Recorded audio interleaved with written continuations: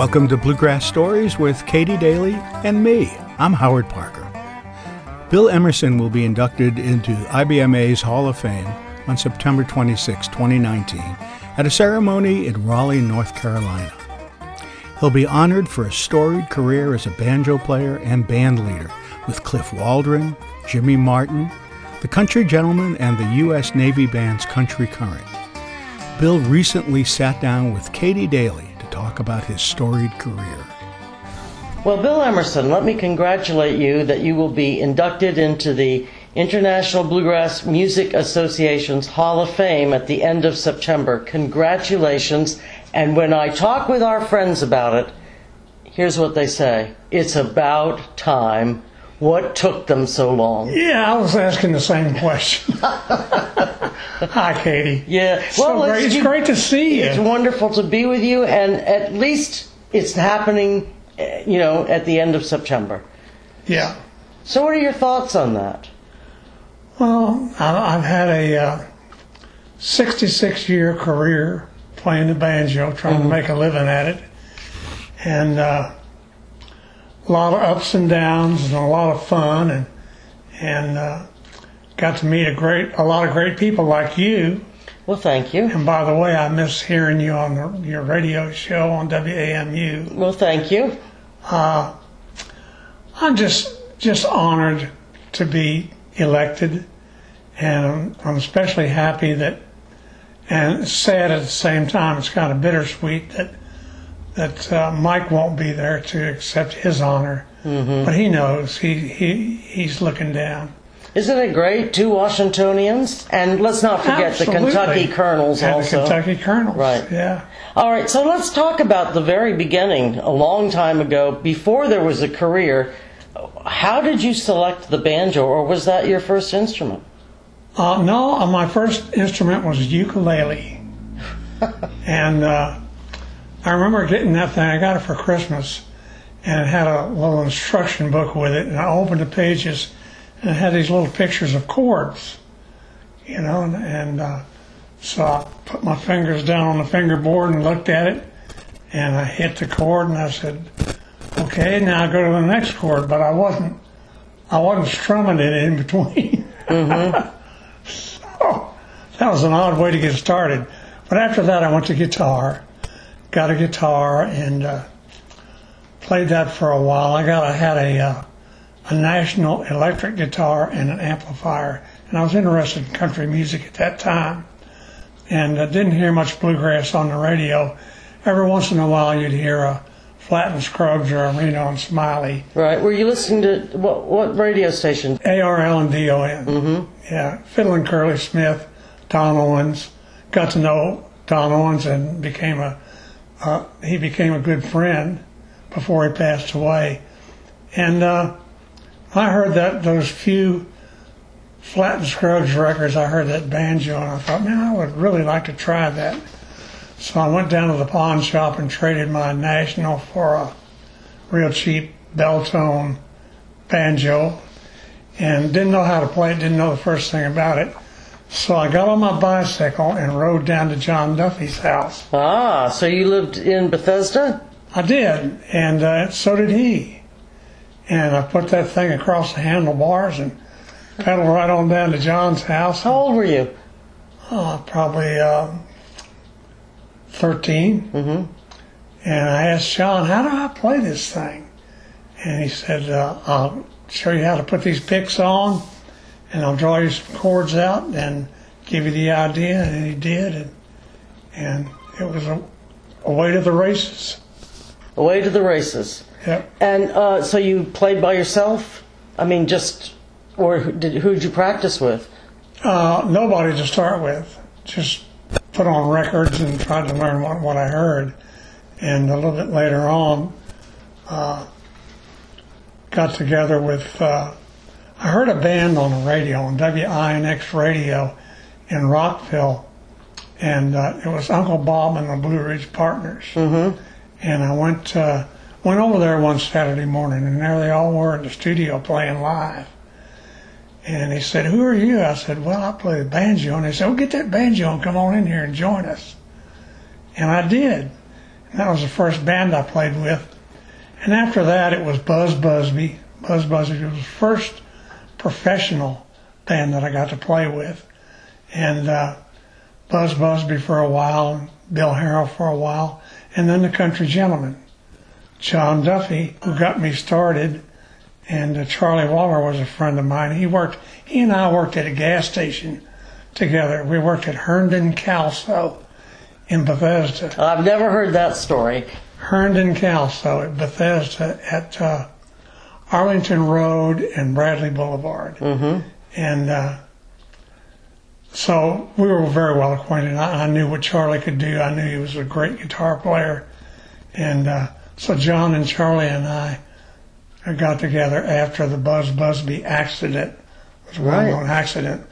And the idea was to keep Buzz's job going until he got out of the hospital. And we decided to stay together. And that was the nucleus of the Country Gentlemen. Right. And the job was at the Admiral Grill in Arlington, or? It was in Annandale. Bailey's Crossroads. Bailey's Crossroads. Yeah. Okay. Wow. What year was that? Long time ago. 57. 57. July 4th, 1957 is when Buzz had the automobile accident, and the Country Gentlemen got together. Right. And when Buzz got out of the hospital, he got the job back, but I went my separate way because I wanted to stay with John and Charlie. Mm-hmm. And John taught me to sing harmony. I didn't know how to do that, and of course, being with Charlie was a big boost. And after that, played some with Bill Harrell. Went to work with Bill Harrell for a couple of years, and we won a lot of awards down in Warrenton at the National Champion Country Music Contest. And I was a banjo player of the year down there, and we were the band of the year, and on and on. And also played some with Red Allen and Frank Wakefield, who came to town. And then Jimmy Martin somehow got my name and called me on the phone. And when you answered and he said, "This is Jimmy Martin," did you believe it? I did. And I recognized his voice. Yeah. And he said, "My banjo player quit, and I'm needing somebody to come in and pick the banjo. And I need somebody to go to New Jersey with me." I said, "Well, you got the right guy. I'll do that." So I got in my little Plymouth that I had and drove all the way up to the Pennsylvania Turnpike and met Jimmy at one of those Howard Johnson type places on the Turnpike. Right. Met him, and he's in his Cadillac. And I parked my car there at that Howard Johnson, got in the Cadillac, and we went to the Carl Bar in Newark, New Jersey. Paul Williams and Jimmy, Zeb Collins, and myself. And went in the back room and rehearsed the show, some of the tunes. And me and Zeb and Paul Williams went out on the stage first to sort of set the scene for the star, you know. Mm-hmm. And then eventually Jimmy came out, and we did the show, and everybody liked it. And David Grisman was there. And that's the first time I ever met David. And Jimmy said, "Man, I want you to stay with me." He said, "Get your stuff and come to Martinsville." He was living in Martins Ferry, Ohio, and working on the WWVA Jamboree in Wheeling. And so I did. I went home and got some of my clothes and didn't have a place to live. So I stayed with Jimmy. And me and Paul Williams slept in the same bed. That's Jimmy, you know. Paul's a great guy for putting up with that. But then eventually we got a trailer and hooked it up to Jimmy's Cadillac, went back down to Washington where I lived, loaded up my furniture and stuff, and went back to Martins Ferry, Ohio. And I stayed there with Jimmy about 3 years, and he decided to move to Nashville. And he wanted to be on the Grand Ole Opry is what he wanted to do. but he had an opportunity to move to Nashville, and his wife Barbara was his booking agent at the time, and I didn't want to go to Nashville, so I quit and came back here, and he went on to Nashville. Never did get on the Opry, which really bothered Jimmy, and I worked some during that vacancy there with Red Allen and Frank Wakefield. Also worked with Cliff Waldron, and eventually we teamed up as Emerson and Waldron. Right. And that was the first Fox on the Run recording. Well, now tell us that, as part of the bluegrass history, how did that come about? Well, my wife Lola, who's sitting right here and looking at me, smiling, she was working at the Army Security Agency in Arlington, and I used to pick her up every afternoon, and so I drove down there, and I had this little tape recorder, the kind that's about the size of a book that you push keys. Yeah, I had one. Yeah, and I had it up on the dash of my car, and Fox on the Run by Manfred Mann came on the radio. Click, I pushed record, and I said, that's a great song. And so I came home, presented it to Cliff, and he liked it, and we did record it. And it got to be a great big song in bluegrass music. A huge song in bluegrass music. I remember Mike Aldrich saying when you first presented this as a possible song, he said, that's never going to work. He who thought, but it did. It did. It really did. It did, yeah. And after that, boy, I tell you, you're taking me back here. After Cliff and I separated, I went back to work for Jimmy Martin. That was along about 65 or something like that. And Paul Williams had left the band, and Vernon Derrick had taken his place. Vernon was a great musician, great fiddle player. He's from Arab, Alabama. Great fiddle player, great mandolin player, good tenor singer. Is that where the Arab bounce comes from? That's the Arab bounce. That's Vernon Derrick. He's passed away now, but he was a good one. And was with Jimmy for a while, and then I went back to work with the Country Gentlemen. And that was in the very early 70s. Right. Late 60s, very early 70s. Stayed with them a couple of years. We had an award-winning band. It was... First, it was Jimmy Goodrow, Charlie, Bill Yates, and myself. And then after a while, Jimmy Goodrow left, and Doyle Lawson replaced him. And Doyle Lawson and I were agreed very much with each other musically. He'd been with Jimmy Martin, and Jimmy was still an influence on me, and always has been and always will be. And stayed with the Country Gentlemen. We won a lot of awards. They called us the award-winning Country Gentlemen. It was a great band. It was a good band. And then I had the opportunity to join the U.S. Navy Band.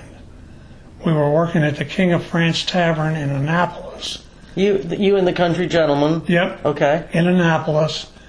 And a fellow came in there and said, I'm with the U.S. Navy Band, and we're starting a country band, and we want to hire a banjo player. Are you interested? And I said, well, I don't know. What's it pay? He said, well, why don't you come down to the Washington Navy Yard and meet with the leader of the Navy Band, and we can talk about it. And I did, and they said, we'd love to have you aboard, and we'll make you a chief petty officer. I didn't know what that was. Make you a chief petty officer. You won't have to go to boot camp, and you can start next week if you want to. And I said, well, and they told me all the benefits and the pay that I would get, and the stability, and the long term, the retirement and all that, and I chose to do that. And I left the Country Gentlemen and joined the U.S. Navy Band, and stayed there for 20 years. And it was great. I wouldn't have missed it. and they're still going today. They got a great banjo player by the name of, a little girl by the name of Haley Stiltner. Mm-hmm. She's great. And they're a great band, and they look great, and they represent our country and our Navy, and they do a great job. And I'm proud of that. I'm proud that I was part of it at the beginning. And after I left the Navy, I didn't do much for a while, and then Wayne Taylor, who was the lead singer, my lead singer and guitar player in the Navy band. In the Navy band, and I recorded a couple of records, and then he went to work with me when I had the Sweet Dixie Band. When I started the Sweet Dixie Band, Wayne worked for me for about a year, and it was Bill Emerson and Sweet Dixie was the name of my band. And I just recently disbanded and retired, and had some great people in my band. I had Terry Chisholm and her husband Wayne Lanham, and Wayne Lanham is a great musician, good fiddle player, super good mandolin player, good harmony singer, and a good arranger. And Terry is about the most positive professional person I ever met in the music, and had a good time, traveled around. I had Tom Adams play guitar for me for a couple of years, and then Chris Stiefel joined the band. Just an amazing musician, plays dobro, plays banjo, plays guitar, good singer, and actually he's an attorney, or was an attorney. Right. So he's a lot smarter than me, so don't know what he's doing now, but he ought to be in music. And Tom Adams is a 3-time IBMA Banjo Player of the Year, and he's a great guitar player. And I saw Tom playing in a little group up in Pennsylvania, a little amateur group sort of in Pennsylvania, and I thought I recognized him. I said, "Who is that guy?" It sounded like a young Carter Stanley, and so I hired him. And about 2016 was the last time I played a gig with my band, and I decided to retire and get out my rocking chair, and I think I've done enough. And so I'm really honored and proud to be elected to the Hall of Fame. It's just a perfect ending to my 66-year career.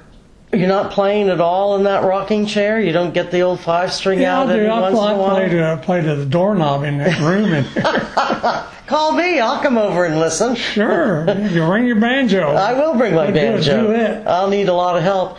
Well, I talked to Ben Eldridge. He said when you were with Cliff Waldron, he would come and sit in the audience and watch you. He said he was always amazed at how clean you were, and he loved your backup. He tried to steal some of those licks. And Alan Munday, I talked to him today, he commented on how you always looked so confident when you would step on stage.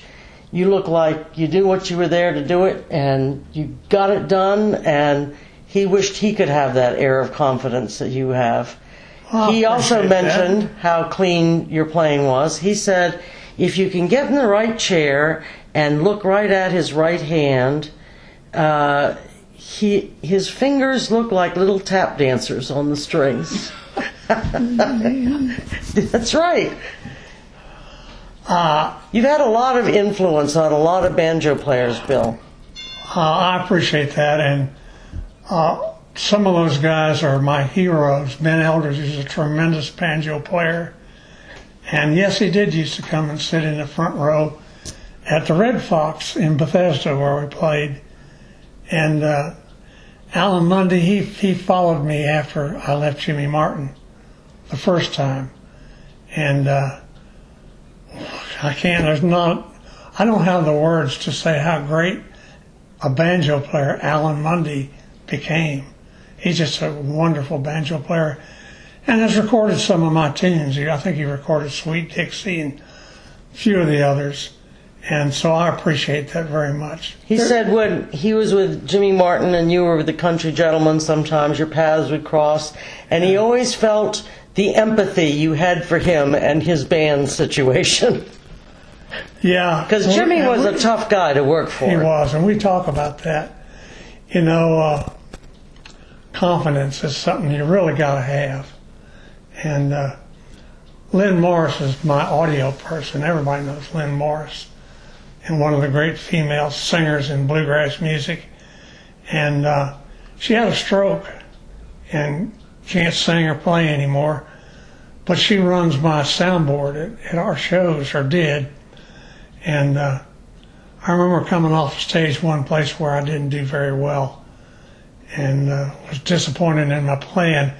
And I was sitting there at the record table, and there was a pencil laying there, and I put my hand on the table and took that pencil like I was going to stab my hand, you know. Mm-hmm. And she said, "Oh, no, just smile and they'll never know the difference." I did just smile. So I try to look confident and smile a lot, and I get away with a lot that way.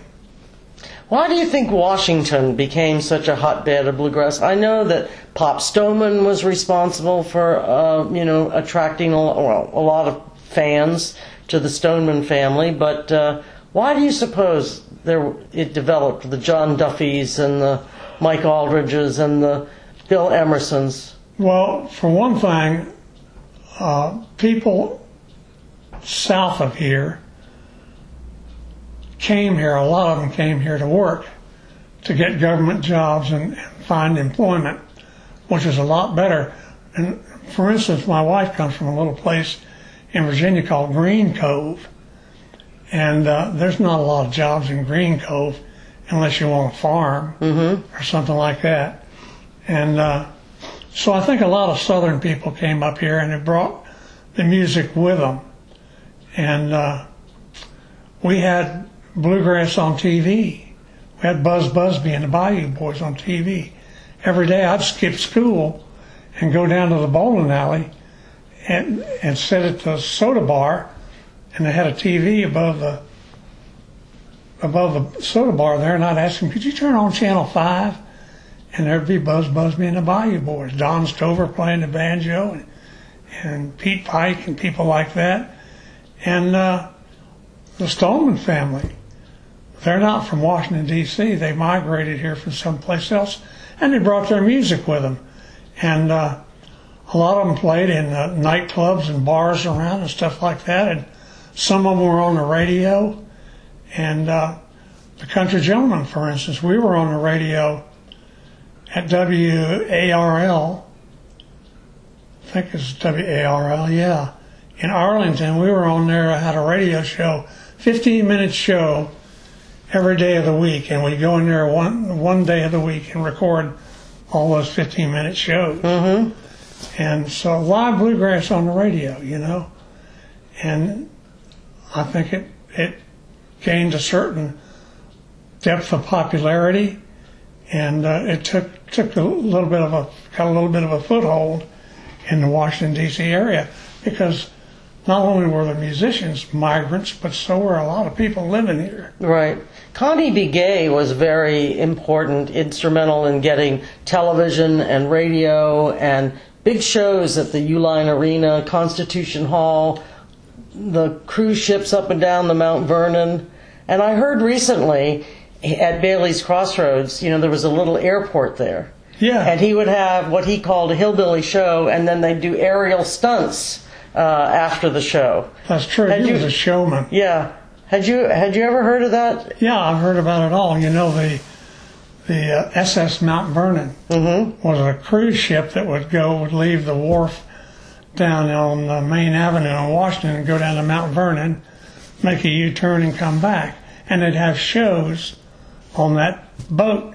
That's the first time I ever saw Flatt & Scruggs. Really? Yes, sir. And I was sitting cross-legged on the floor right in front of Earl Scruggs, watching him pick the banjo. And also Glen Echo, they used to have a lot of shows there. I saw Flatt & Scruggs there. I saw the Osborne Brothers there, Reno and Smiley. And I think those were kind of gay shows, too. there's a lot of bluegrass. You know, we've had this area has had the reputation of being the bluegrass capital of America, and at one time it really was. But you know, it still is. It really is. There's no other place. If you go to Baltimore, you don't get this. You know, you don't get Katie Daly in Baltimore. I'd go if they invited me. Wow, that's great. Thinking of all those things.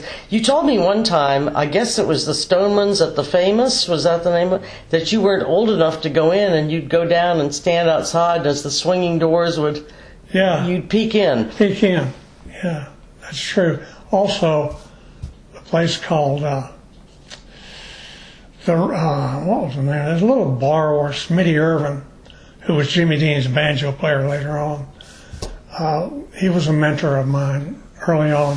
Smitty Irvin was playing there, and wow, man, like a real live banjo player.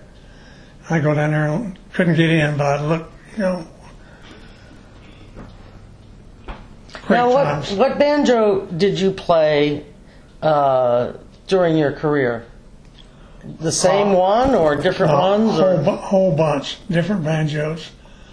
First decent banjo that I had was I bought from Kip's Music in Washington. It was a Gibson RB100, and then I had a series of banjos. I won the banjo Earl Scruggs played on the Price is Right show. It was a Vega Earl Scruggs model, and I won that at the contest at Oak Leaf Park. That's mind-blowing. It was for me at the time. It is for me now. Yeah, here's this brand new banjo, and had a whole string of Gibson banjos, and then I endorsed Fender. Fender was making banjos for a while, and there's another outfit named Strom, S-T-R-O-M, from up in Minnesota, and I had one of their banjos, and Stelling, I had Stelling banjos. I endorsed Stelling, still do. And right now I'm playing Osborne banjos, Sonny Osborne's. He doesn't make them, but they're Osborne. It's the Osborne Banjo Company. Sonny's retired. And they're made by Frank Neat in Russell Springs, Kentucky. And assembled there. And Sonny sells them. I've got 3 of those. Love them. Just love them. So how many banjos in all do you In own? all that I have, maybe 15. That's not too bad. I got 5 now. But, I mean, you still own 5? Yeah, sure. That's not too bad, 5. No. You know, I was endorsing Stelling banjos, and I played Stelling for about half the time I was in the Navy band, and a little while thereafter. And then I got some Gibsons before Gibson went out of business, and at least out of the banjo business. And I got my Osborne, and Jeff called me up and said, "Hey man, you know, I hear you're not playing my banjo, you know." And I said, "Well, Jeff, I love the banjo, but I've got others, and I like to play them all. I want to play, you know, different ones at different times." So I enjoy playing the banjo. I like the banjo. It's a great instrument. So Sonny Osborne is doing the presentation at the Hall of Fame induction ceremony. Yeah, you know, when I was with Jimmy Martin in Wheeling, the Osborne brothers were on the WWVA Jamboree there, and we'd see them every Saturday night. And I thought, man, Sonny Osborne, you know, he's one of my heroes. Somebody I wish I could play like he plays. And so I got to know him, and he treated me like an equal. And he was a mentor to me. And he's been my friend, and I've been his friend for all these many years, since 1962. And I asked him if he would induct me into the Hall of Fame. He said he would be honored, so I'm really happy about that. And I hear a lot of people claim he's their hero. What is it about his playing that appeals to so many banjo players and so many fans of bluegrass? Oh boy, he's very creative. He can do the traditional stuff as good as Earl Scruggs. If you listen to an album they recorded maybe 15 years ago of Flatt and Scruggs, all Flatt and Scruggs, the old stuff, and sounds just like Earl Scruggs. And he's got this big, huge, he's got these big, huge hands, and big, powerful hands. And when he puts that hand down there and plays that banjo, I mean, he's powerful. He's just powerful. He's just one of the all-time great banjo players. He goes down with me right there with Ralph Stanley and Scruggs and Reno and people, J.D. Crowe and people like that. He's one of those guys. It's Thursday, September 26th at Raleigh in the Duke Energy Center. Yes. It's a beautiful theater. And a lot of times IBMA presents that live on Facebook. Now, I don't know if they're doing that this year, but tune into IBMA on Facebook. I'm sure that I feel certain they'll probably present that. I think they are. Yeah? Yeah. So don't miss it, folks. Don't go on the 29th. Go on the 26th. Anything else you want to talk about, Bill? No, I just want to thank the people that have supported me down through the years and come out to our shows, and the many, many friends I've made, and people like Alex and Pat Bogan and Pete Milano, and the engineers, recording engineers and photographers and people like that I've worked with, and people like Katie Daly. Well, thank you. George Hodgkiss out in Browntown, Virginia, who recorded all my albums for the Sweet Dixie Band. I just really appreciate it so much, and I've had a wonderful career. And thanks, folks. I'm retired. That was Bill Emerson, banjo player extraordinaire, talking with Katie Daly about his career as a banjo player and band leader and his upcoming induction into the IBMA Bluegrass Hall of Fame. Be sure to check out all of our Bluegrass Story podcasts on SoundCloud, Facebook, iTunes, Google Podcast, and katiedaly.com.